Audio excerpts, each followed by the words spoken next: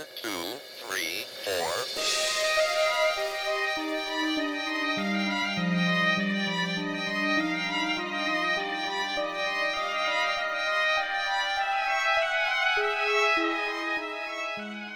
Hi guys, I'm Marie.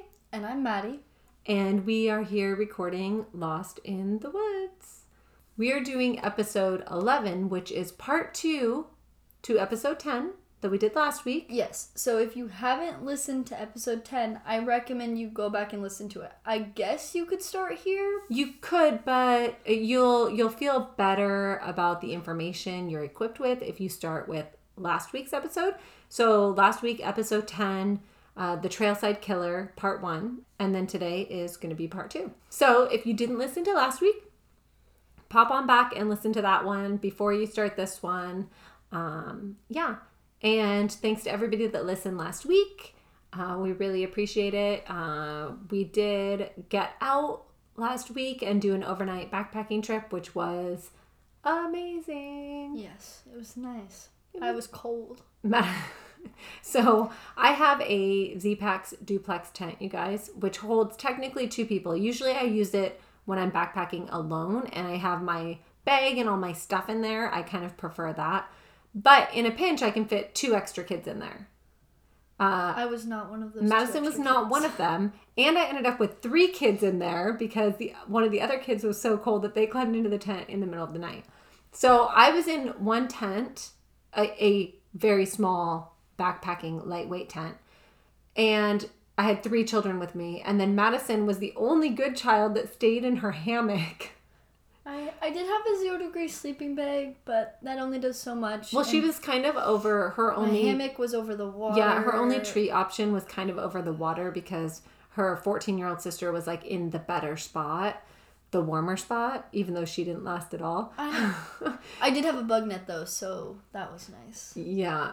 Madison, she won the bug net in the paper, rock, scissors, or rock, paper, scissors. I say it wrong, apparently. It's not paper, rock, scissors. I don't know who taught you that. That's how I've always said it, and my children are like, Mom, it's rock, paper, scissors. And I'm like, what difference does it make? Well, we can make a poll. And it's apparently, definitely rock, paper, scissors. Apparently it makes a difference, which I think is ridiculous. It's not paper, rock, scissors. But how did all of my children learn rock, paper, scissors when I've only known paper, rock, scissors? I think you made it up. I don't know. I'm convinced. Maybe I made it up. Let me know. Does anybody else say paper, rock, scissors? Am I crazy? I might be crazy. Anyway, so back to the case. So David Carpenter was a serial killer that terrorized the Bay Area for decades, basically. In our last episode, we really went into his childhood, his upbringing, and what made him him. So when we left off last, it was May 21st, 1979, and David had just been released from serving his 7-year sentence plus his 2 years for probation. Not enough time. Violation, which is not enough time for all of us that heard about last week. And he was sent to a halfway house to start out his career as a free man. David had been out of jail for a few months and had recently been allowed to leave his halfway house and was allowed to move in with his elderly parents. Yeah, I don't know how I feel about that. I'm not sure that elderly parents are going to be the best, eyes on somebody, I guess. I mean, a couple months in a halfway house does not seem like a reasonable amount of parole time. I mean, he's still on parole when he moves in with his parents, but still, I just don't know about that. On Sunday, August 19th, 1979, keep in mind, this is 3 months after David is released from jail. So Ida Kane, who's 40 years old and is a hiking enthusiast, she decided to go out hiking. She tried to hike with a friend that day, but nobody she knew was able to go, which happens to me sometimes where I'm like, oh, I really want to go hiking this weekend, and then I can't find anybody, because everybody says they want to be a hiker and everybody says they want to go hiking with you, but when it actually comes down to them actually going, it doesn't work out most of the time. Actually having to walk up a mountain. Yeah, actually having to walk up a mountain, exactly. So she was unable to find anybody to go hiking with her, so she decided to go on her own. She waved goodbye to her husband and she headed out. So she decided to hike Mount Tamalpais. We'll probably just call it Mount Tam from here on out. That's what most people call it anyway. And that was the last time her husband saw her. She was reported missing by her husband, and her car was found still in the parking lot. Another one of those. Can you imagine? So her husband headed straight to where her car was and started searching. So at 1:30 in the afternoon, searchers with a police dog came across Ida's body under some heavy tree cover. She was about 1 mile east of the Mountain Theater on Mount Tam, 60 feet from the nearest trail.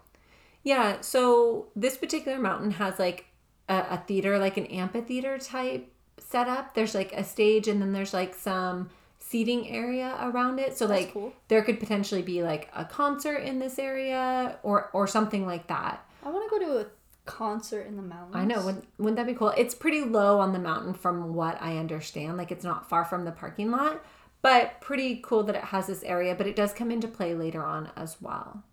So this part's a little rough, but she was found naked and face down. Her position suggested that she may have been kneeling when she was shot. Police believe that she may have even been forced to beg for her life. This is a theory that comes up multiple times throughout this case, which I think would add to the control aspect of this killer, right? Yeah. We talked about that a lot in the first case, that control is very important to him. She was shot once in the back of the head. None of her clothes were found there.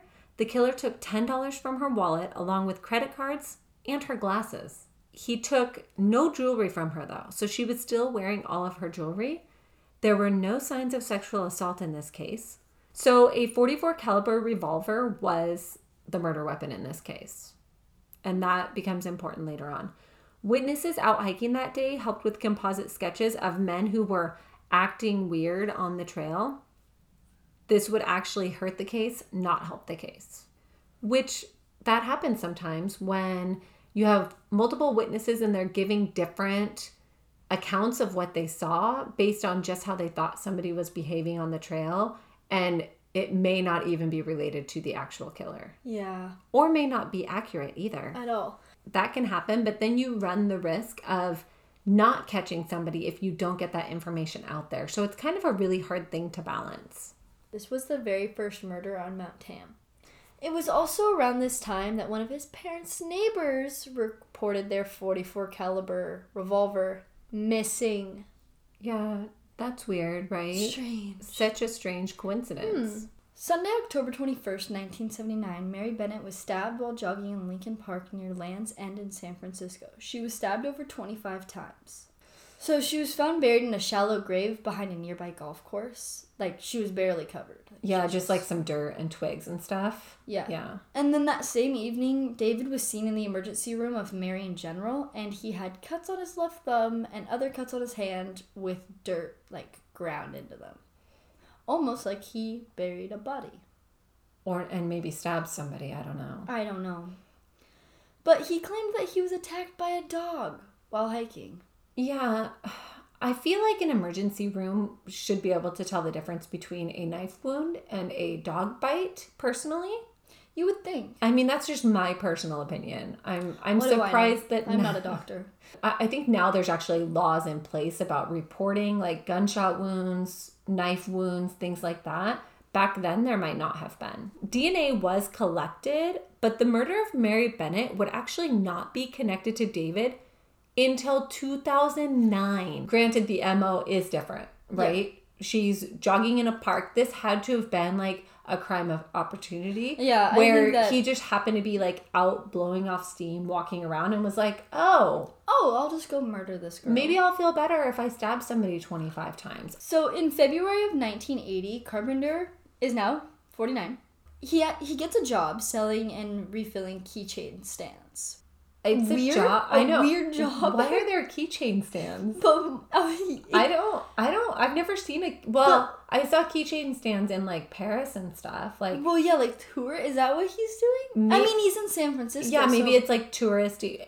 I guess we did see that when we were in San Francisco. Yeah. Okay. But is that do people really have that as, like, their only job? I guess so, yeah. So it's not, like, shop to shop. It's, like, someone goes through and fills... I guess they all have, like, the same keychains. They do all have the... Yeah, I didn't even think about that. Okay. Weird. Yeah. Okay. So David worked for very kind and trusting people, which does play a role in some of his activities later on. So he kept up on his parole, and he was diligent in proving that he was straight and narrow. Yeah, on the straight and narrow. He's like checking in. He's proving that he's working. He's doing what he's being a good little parole boy. He's not throwing up any red flags or anything like that. Well, of course, when you're murdering people, you don't want to throw up red flags. Yeah, I mean, probably a good call. Saturday, March 8, 1980, a woman went for a hike on Mount Tam. It was around 5:30 p.m. when she heard a dog bark. She was actually kind of startled by this and turned to look in the direction that she had heard the dog barking, which was about, she said she thinks like 65 feet. She turned towards the direction of the sound and she saw a man approaching a woman. They were about 65 feet away. She froze as she saw the man lift his left hand. She watched in horror as he stabbed the woman repeatedly. She says that she was screaming and like trying to make her presence known. Yeah. It maybe in hopes to distract him or something, but he didn't even seem to notice her. The woman fell to the ground. The man turned and left. She ran down the hill to call for help. Her description, though, would actually turn out to be erroneous in every way. It was very off from the other descriptions. Which, like we talked about received. earlier, that can cause issues. It can for sure. She thought that he was thin, athletic, and about 25 years old. So the woman that was stabbed was 23-year-old Barbara Schwartz. She was an organic bread maker. Ooh, I like that. Interesting. I want some organic bread right now. That does sound good.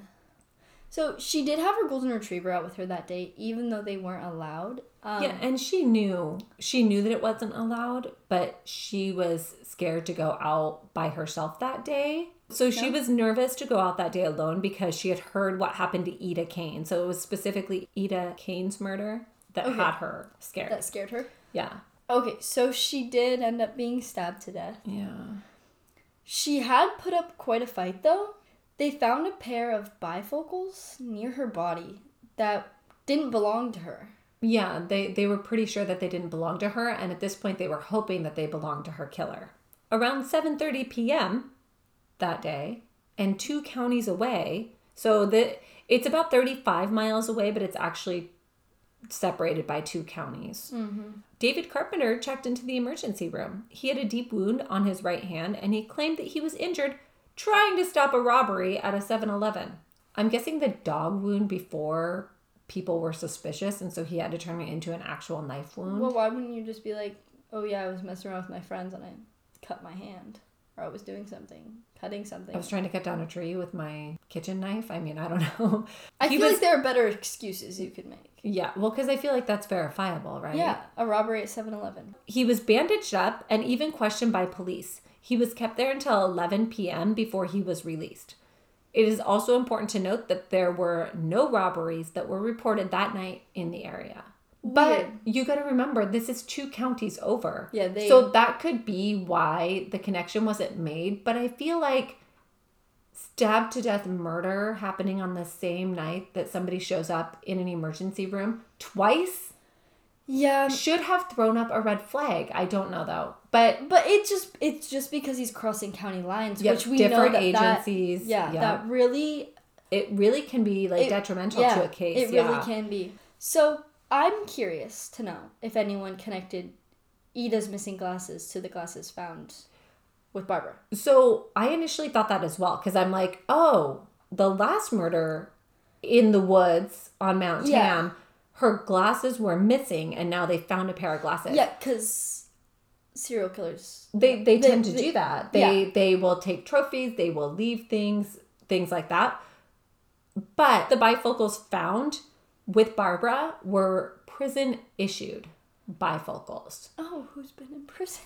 Which got the police thinking, okay, maybe our suspect has been in prison. Okay. Totally logical and totally makes sense. We'll talk more about that later. Okay, but also the day after, David Carpenter walked into an optometrist looking for a new pair of glasses. You guys, I can't. So looks like someone lost their person-issued glasses. Someone lost their person-issued glasses. So Barbara's murder was not linked to Ida Kane initially because different murder weapons were used, but they're in the same location. And so a lot of people associated with this case, law enforcement, believe that the two cases were connected from the beginning, which I totally agree. So on October 13, 1980, Anna Alderson, who was 26 years old, she was really big on sunsets, you guys, and she enjoyed meditating. And remember, on Mount Tam, there's that amphitheater area, that theater area. Yeah. So she was known to go there and meditate and watch the sunset. So it was no surprise to her mom when she said she was going to stop by there on her way home before dinner and get in a meditation before she came home. Okay, so normal thing for her. No, it was a normal thing for her to do. And remember, the theater's not far from the parking lot. Yeah. It's right off. It's in the open. Yeah. Right. A man jogging at Mount Tam that night had actually seen Anne sitting on the steps of the amphitheater. So she did make it to the amphitheater. Okay. Dinner came and went, though, and Anne did not come home. And her family reported her missing. So the next day, park workers found a car matching the description in the Trailhead parking lot. So Anne's car. Literally, anytime I see, like, when we go to, we've gone to hikes. Like, and early in the morning? Early in the morning, and there's, like, a car in the parking lot, and I'm like, okay, we got one. Because we always, when we go hiking, since I can remember as long as we've been hiking, we'll count cars versus people. So yeah, so we got one up there. There's somebody ahead of us. We need to be watching out for one person. There's somebody in front of us. You know, so it kind of gives us like an idea. We also do this thing called eyewitness, where if we're walking and we pass like a group of people or we pass somebody randomly, somebody will say eyewitness, and everybody has to try to describe as many things as they can remember about that group or that person. Some of us are better than others. Some of us are better than others. Some of us are a lot better than others. I think the 11-year-old is my favorite because she goes, how am I supposed to remember that? I know. She's gotten better though. But so it's basically like hey, be aware, pay attention, you know, things like that. Where a lot of times, even the baby can identify how many people there were, or at least something like about what they were wearing, things like that. So I've gotten pretty good at it. Yeah, we're weird, but that's something that we do. But always aware of people. But we've gotten to a parking lot before, and there's been a car in the parking lot, and we do our entire hike, and we never see anyone. And we're like, I'm like, Madison, go take a picture of that car and that license plate. And we've never done anything with that information, but it's like, we're like, what if? Where is that person? Where is that person? What if they're missing? A lot of times they're probably like backpacking or camping off trail, which, you know, people do. But we always pay attention to those like abandoned cars in parking lots on hikes. Yeah, I feel like we're just very aware of people on hikes as well. We're more paranoid or something. I don't know. That might be it. I'm not sure. And in the trunk of her car was her purse with her ID, and her hiking boots and socks were still there. They started a search party. And about 88 people searched all day and only stopped when it got dark. So they spent all day looking for her and found nothing. So around 2:30 p.m. the next day, Anna was found. She was less than a quarter of a mile from the theater. She wasn't far, but that tells you guys how dense these woods can be, where she was less than a quarter mile from probably where they started their search, and it took them until the next afternoon to find her. It was also less than half a mile from where Ida Kane was found. Don't like that. She was fully clothed and laying just off the trail. She had a single bullet wound to her head. So a little different. She's also fully clothed, but she had been raped, which means he had her redress herself, or he redressed her, which I think the appearance was that she redressed herself. Like, there's kind of a drastic difference between someone putting their own clothes on and somebody else putting their clothes on. It's usually very evident when somebody has been redressed rather than they put their clothes back on. So that's very strange. They did find semen in her underwear and take samples of that. She had also been on her knees when she was shot. I hate that so much. A .38 caliber gun was the murder weapon, and her right earring was missing. So either he had taken her earring or she lost it in a struggle. Right. My guess is that he took it. And I only say that because there were items missing with previous victims. So I feel like he is probably taking trophies. Yeah. So she had been posed on a rock? Yeah. So we see this a lot in these murders where the body is, it's said to be posed. Now, I haven't seen a lot of information about how or what made them posed. I'm gonna guess that it just appears that he had moved them. Exactly. But there's not a lot of information about what that looks like. Mm-hmm. But we do see that over and over, that he posed bodies, that this was something that this killer did. So I don't know if that's a tidbit that they kept out of the media in order to have that information later. I mean, I really don't know, but this is the only one that it actually says that she was like posed on a rock. So I don't know if she's leaning on a rock. I don't know what's going on, but she was posed according to reports. Interesting. Okay, so Ida and Barbara had both been killed on the weekend, and Anne was killed on a Monday. But it was Columbus Day. So still a day you'd have off. Yep. So kind of indicating that this killer might have a regular 9-to-5 job, or might have something that he is responsible for doing during the week. Or he's just looking for more victim opportunity, which would come on the weekend. Yep. But it's also more crowded on the weekend. So I feel like your chances of being spotted or having an eyewitness would be higher. I'm going to guess it just has something to do with more if he works. Who knows? Who knows? I don't know when he fills his keychain stands. At this point, police were sure that they had a serial killer on their hands. Yeah, this took long enough, guys. I think this is when, because I think they assumed they had one, but I think this is when they officially started saying we have a serial killer on our hands. The next day, 2 bodies were found in a home near the base of the mountain, and this is on October 16th. Okay, so this is crazy, right? So 2 days later, they find 2 dead bodies in a house at the base of Mount Tam. So they're like, well, this has to be connected, right? Why would there be 2 more bodies on this mountain? Yeah. It's funny, though, because they are absolutely not connected to the Trailside killer. Yeah, because I would think, oh, maybe he was hiding out there. Maybe the killer, these people saw something. But it was actually Mark McDermott, which is a totally different crazy case, you guys.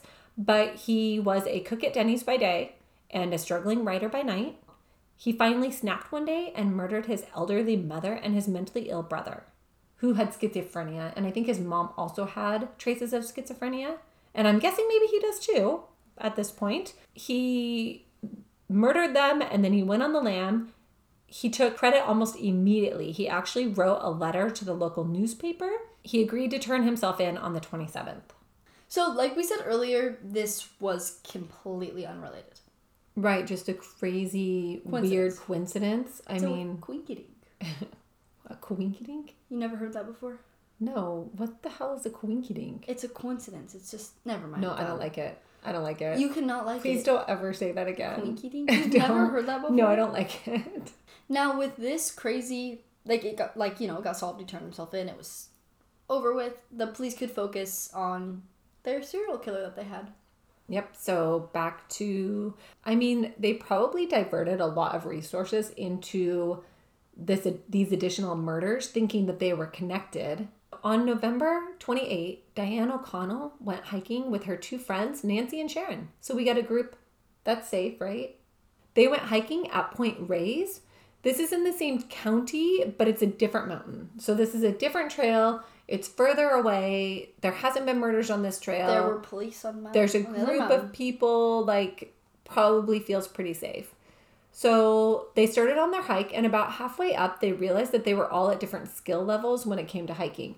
And this is very common. I hike with a lot of different people. Well, not anymore, because I'm really picky now. But I have hiked with a lot of different people. And when you're with a group that has different skill levels, people will tend to, kind of go at their own pace. However, when we hike, we will hike slower if we have to, Yeah. No splitting up. I just can't. We will hike faster if we have to. Whatever it takes to stay with the group that we're with. I don't think we've ever had to hike faster. We've never had to hike faster. This group of friends did not do that. So Sharon took the lead, Nancy was last, and Diane was in the middle. So you guys, they split up. So they're like, hey, so we're obviously going at different speeds. Why don't we plan on meeting at the top? And when we get there, we get there. No. Don't do that. Don't split up. I can't. So they agreed to wait for each other. At 3 p.m., Sharon gets to the meeting point and she waits. So Sharon's the one that was in the front. Mm-hmm. So she's the first one, right? Then she sees Nancy, who was in the back. So Diane has not reached their meeting point yet. So theoretically, she should have been the safest because she was in the middle. That's what I think, too. I would have felt like I was the safest person in this group if I'm in the middle. Okay, so now Sharon's at the top, Nancy's at the top, but where in the heck is Diane? She should have been the safest, like we said. She was in the middle. They quickly discovered that Nancy did not pass her and that something was terribly wrong. So Nancy gets to the top and she's like, where's Diane? And she's like, I didn't pass her. She wasn't on the trail. They decide to walk the trail one more time before panicking, right? So they're like, maybe she stepped off to use the bathroom. Maybe she twisted an ankle. Like, we don't know. Maybe, maybe Nancy is just not paying attention. I mean, you just don't know. So at 5 p.m., they went to the ranger station to report her missing. They didn't know what else to do. They couldn't find her. Shortly after that, another woman comes into the ranger station. Her name was Margaret Johnson. She reports that her friend Shauna May is missing. So that's 2 missing. So now we have 2 missing women on the same trail. Can you even imagine on the same day? Like being in the ranger station? No, being this ranger. Yeah. I'd be like, After hearing her description, Sharon realizes that she has seen her on the trail. Sharon hears the description of Shauna, the missing girl, and she's like, I saw her. She passed me on the trail.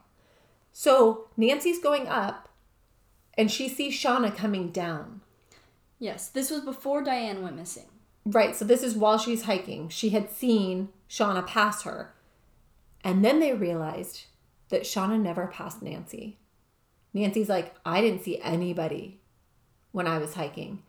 You guys, what the actual heck? Now we have 2 women missing, and they went missing at the same time in a very short span, right? Because that's not a lot of time. No. So this would give them a good general area to search. Right, because it's a very small section window that these 2 women went missing in. Yeah. So Sharon can show them where she passed Shauna, and then you track back to where Nancy would have been, and then that's your search area.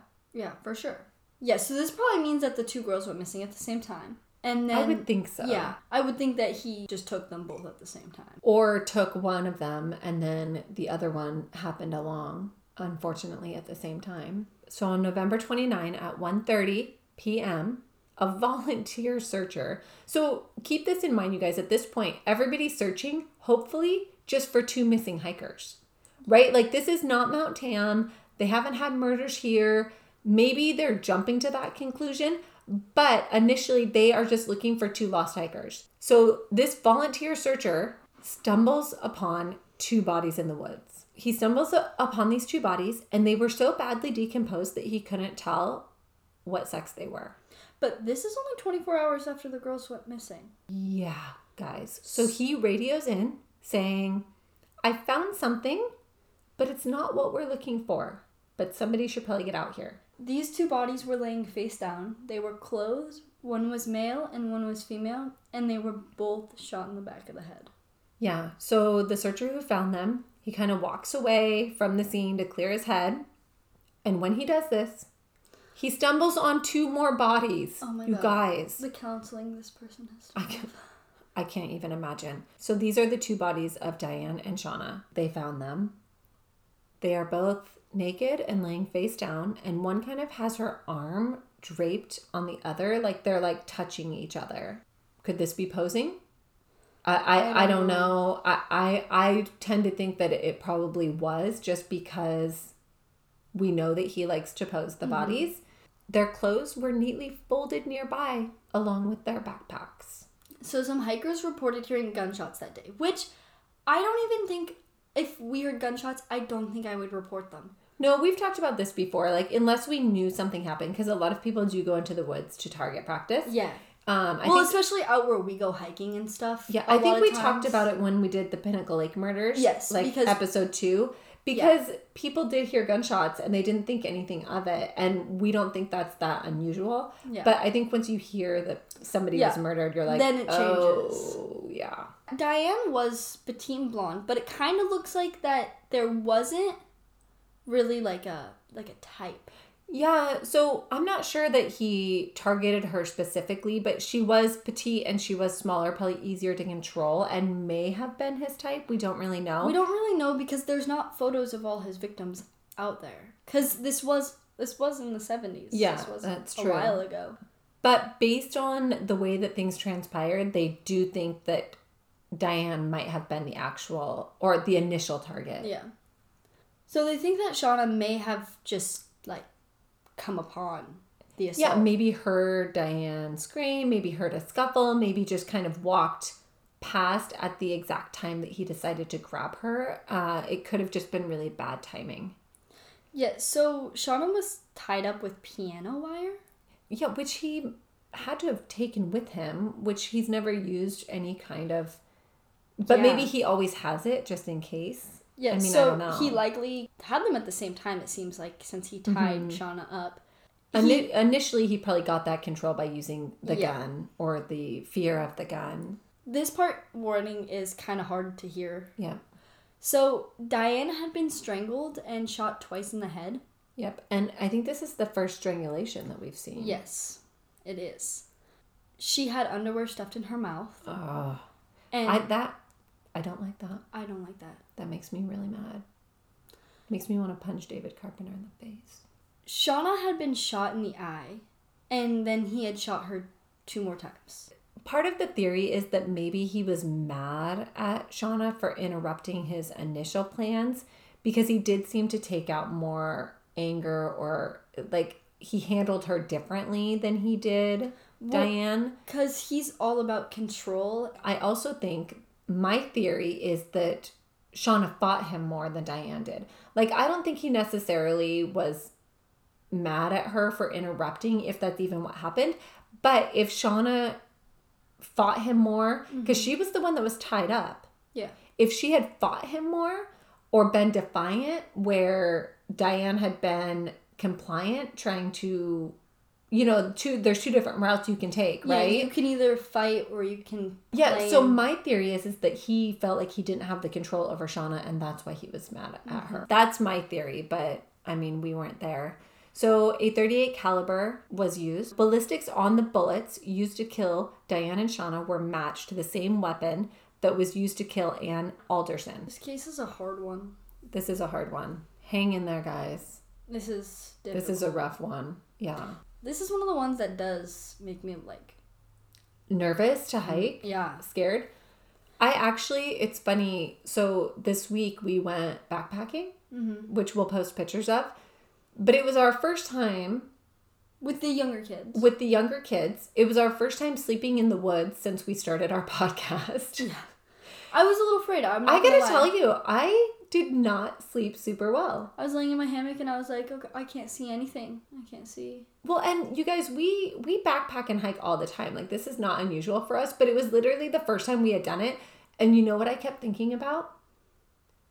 I kept thinking about the Appalachian Trail murder. Yeah. I kept thinking about how around midnight, these people were accosted in their campsite while they were sleeping. So I'm looking out my tent, right? And it's completely dark, right? Yeah, no, I stuck my head out my hammock and I was like, it is pitch black. But I was thinking, like, they couldn't even see. Like, it's dark. Like, it brought, like, a whole new terror of what I imagined they felt like in that moment, because I mean, I'm scared anyway when I hike or when I'm with my kids because I'm the person that has to protect them, right? Yeah.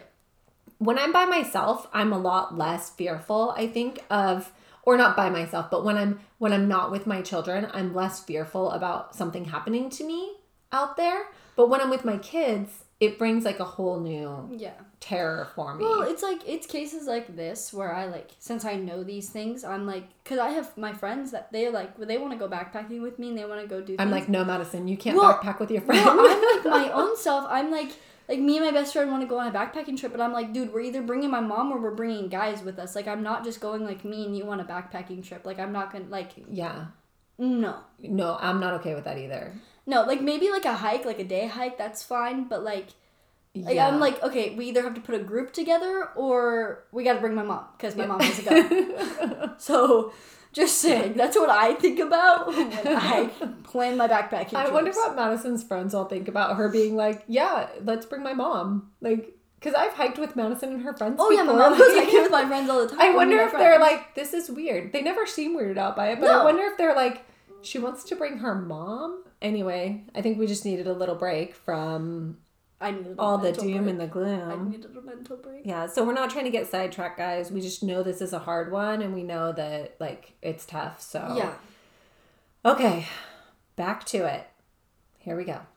Okay. A brown Toyota Corolla was found in the parking lot.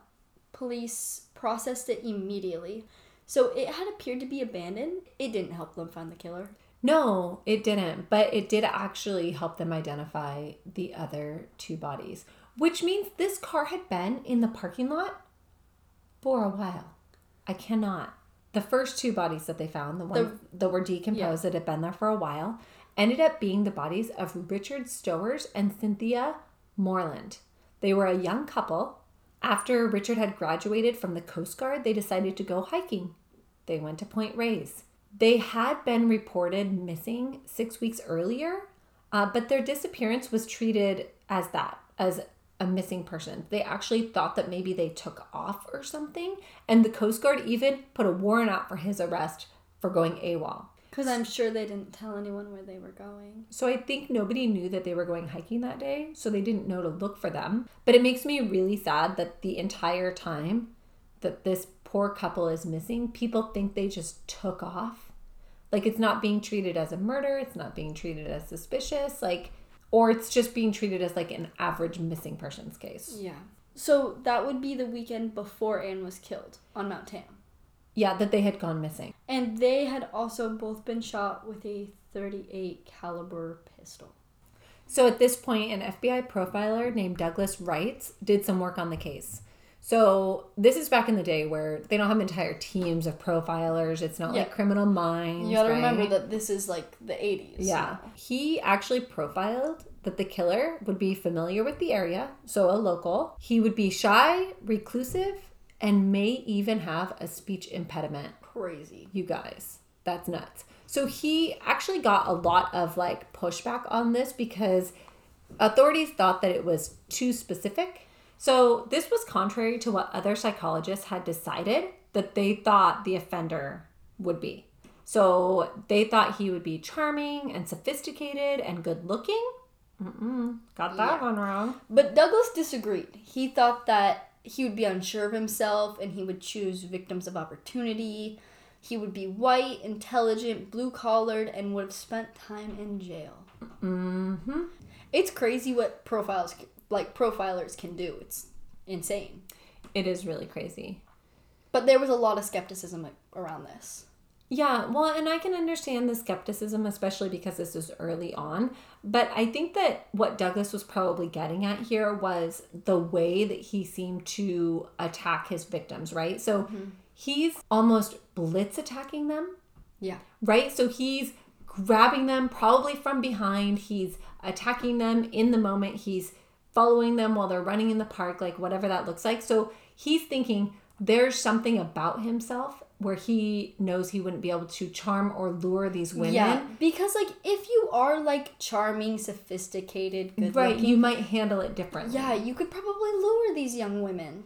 Well, not only that, but the reason he thought that maybe he had a speech impediment or something like that is that he assumed that David would have something that he was so uncomfortable or insecure about that he would not approach these women in a normal setting, which is why he needed the woods and the trail. So on December 28th, 1980, Kelly McGavver, I think.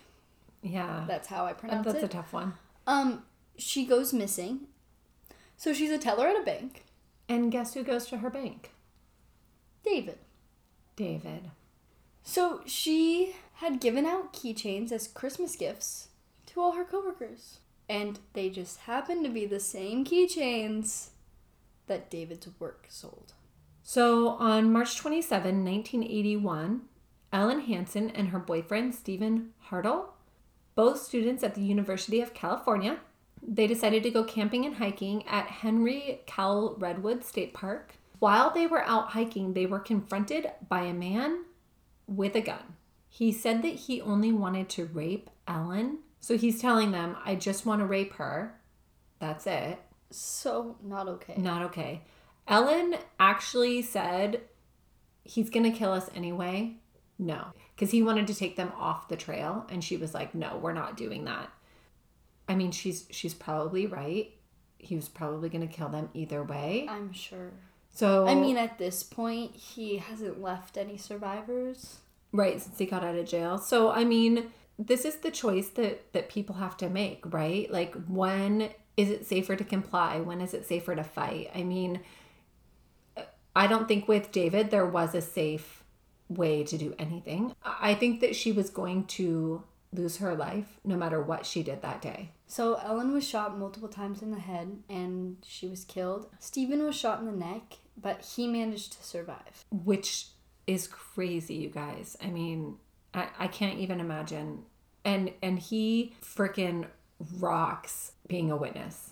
Yeah. He was able to give investigators a description of a 40 to 50-year-old, dark-haired, hazeled eyes. He even mentioned that the killer had crooked teeth.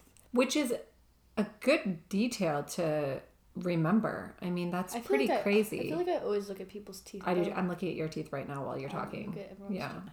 In the case of the Trailside killer, this is the first known survivor. Yes. So other witnesses were able to identify a red boxy car that the man had fled in. Also crazy, there was a Santa Cruz police detective and his son hiking the trails that day.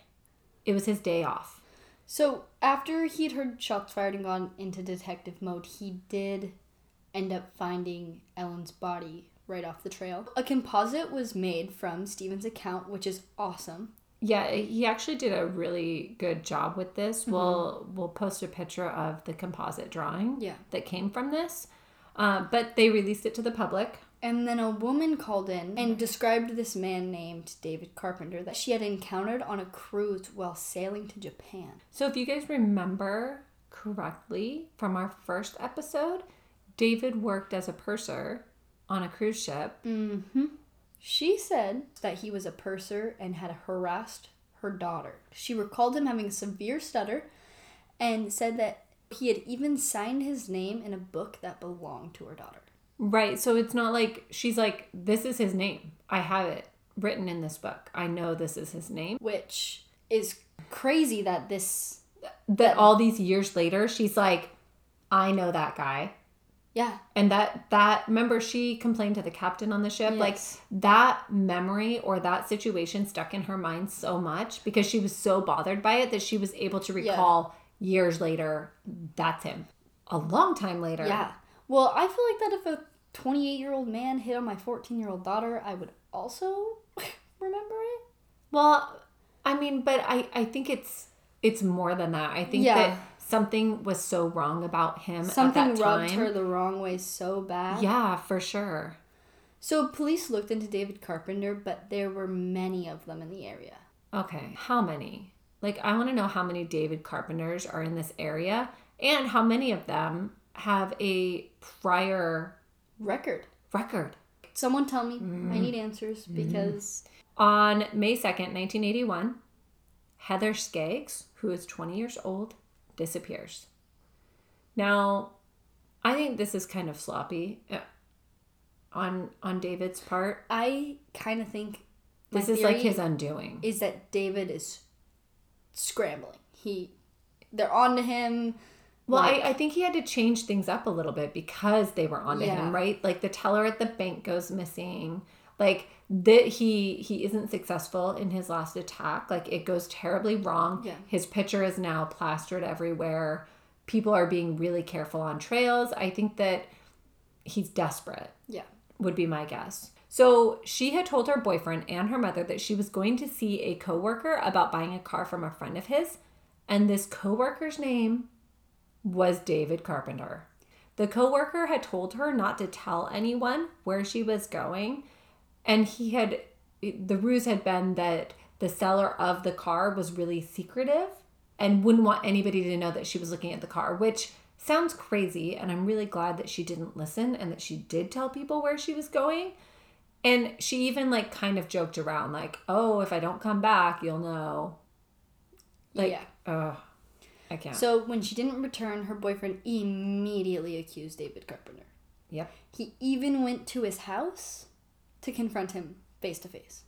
Yeah, which I think is amazing and crazy. Crazy. That now, like, you've got somebody showing up on your doorstep accusing you of kidnapping or murder or whatever at this point. Yeah. I mean, that's just crazy. But he was like, I know that you had something to do with it. So David Carpenter actually tells the boyfriend and police that he was supposed to meet up with her that day, but he ended up having car trouble and couldn't make it. So investigators showed up at his work and they asked his employer questions. They also asked what cars David drove or had access to. And one of these cars was a boxy red car.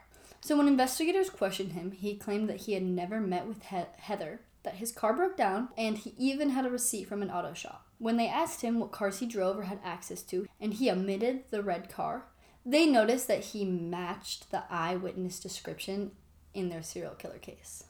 So they're showing up, right? There's a missing girl. This guy has access to a red boxy car, and he suspiciously looks like the sketch that they have in their case, right? And they've already had the woman call in saying, that guy looks like David Carpenter. And now they have a David Carpenter. He even told police, this makes me really mad. He even said to police that he really hoped no one would find her body and that she hadn't been raped. He hopes she hadn't been raped. What a disgusting thing. He's disgusting. He was very forceful about the fact that he had nothing to do with it. He had alibis, he had timelines written down. He's like, nope, I didn't have anything to do with this. Fun fact, disturbing fact, disgusting fact, I don't even know, makes me mad fact. David actually went to the ballet on the same day that Heather was murdered. Yeah, just gonna go to the ballet. All of this brought David to the top of their suspect list. Like it should. Like it should. And he had never been on their radar before. You guys, partially that was due to a clerical error. When he was released from prison, he didn't show up on their convict list that they had searched for. Yeah, he was literally not a registered sex offender. Yep, so he because wasn't of an error. Yep, so he wasn't in the system as a registered sex offender, and he wasn't his name didn't come up when they searched for known offenders of violent crimes in the area because of a clerical error. I really think that if they had been able to identify him early on in this case, I mean, it could have made a huge difference. Yeah. He was immediately put under surveillance. So on May 15th, 1982. Wait, you guys. It's May 15th right now. Oh my God. When we're recording this, it's May 15th. That's crazy. Anyway. On May 15th, 1982. David Carpenter was arrested. Yes. He was submissive and put up no fight. Yep. Not surprising. He had no control. He knew he didn't have control of the situation. I think he knew it was over. So he evoked his right to silence and asked for an attorney. Yeah. And he never even spoke to police. Except for I did hear that at one point he said, please don't hurt me, when they were arresting him. In the first episode, what he was most afraid of in prison was getting raped. Yeah, so it goes to show that if he's not controlling or dominating. He's fearful. Yeah, he's just a weak little man. In David's car, they found books about local hiking trails along with many maps in his home. Yeah, like over 60 of them. So 9 days later, in Big Basin Redwood State Park, 2 hikers came across a body. It was Heather. She had finally been found. She was in a very shallow grave, and the ballistics matched the weapon used to the same gun used on Stephen Hurdle and Ellen Hansen. Sorry if we're saying any of those names wrong. His semen was also found on her body. Stephen was able to positively identify David. Yep. Good job, Stephen. I like this guy. A short time later, a suspect in a robbery admitted that David Carpenter had sold him a .38 revolver back in June. They were able to recover this gun that was buried in the ground on the side of the road. The weapon recovered had matched the bullets that killed Ellen Hansen, Heather Skaggs, and also wounded Steve Hartle. Going back to June 4, 1980, so Anna Mangivis had been discovered dead in Mount Tam State Park. Her murder had not been connected to Carpenter at the time. Why? But now investigators discovered that she was a longtime friend of David's, and she had let him drive her home from work sometimes. I don't know why this one wasn't connected. Why was she not connected? I don't understand. And why now are they able to connect her later? Maybe, or because she was an acquaintance of his? But it's a dead person on Mount Tam. That's kind of a weird one to me. And that we found that in some places, but she's not mentioned really in other places. Yeah. There is an Anne, the Anne from earlier, but this is a different Anne. This is Anna.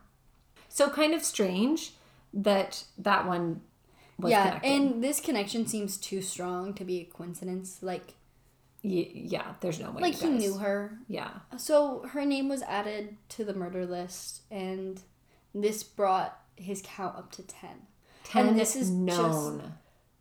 So not only is this just 10 known people, but these are just the people that he had murdered, not people that he had attacked or done anything else to. Well, and not only that, but I mean, he attacked a woman running in a park with a knife. He used different weapons. Like, I feel like there could be more murders out there connected to him they just haven't made that connection. He crossed county lines to go to the hospital. I'm sure he crossed county lines to do murders. I totally agree.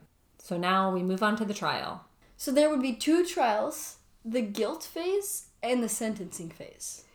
Right. So each phase of the trial would have its own jury. But to save time, both juries would sit through the guilt phase in order to avoid repeating that information. The time spent choosing jurors was almost as long as the entire trial itself. So that took a significant amount of time. As you can imagine, the trials were very long and very complicated. We have a lot of moving pieces in these trials. So during his trial, he seemed to show empathy and even shed a few tears. Fake. Psychopath. Fake. Psychopath. Totally fake. He maintains that he's innocent and has even created a timeline proving his innocence. Yeah, he kind of harps on this timeline a lot. Like, this proves I'm innocent. Look, guys, I have a timeline of my whereabouts. He's crazy. I guess he really just has nothing else to latch on to. By the way, his DNA was a positive match. He claimed that he was convicted in the press long before he made it to court. Right, and we do see that a lot where the press kind of convicts people before they even get to trial. Yeah. But this is not one of those circumstantial cases where they're jumping to conclusions.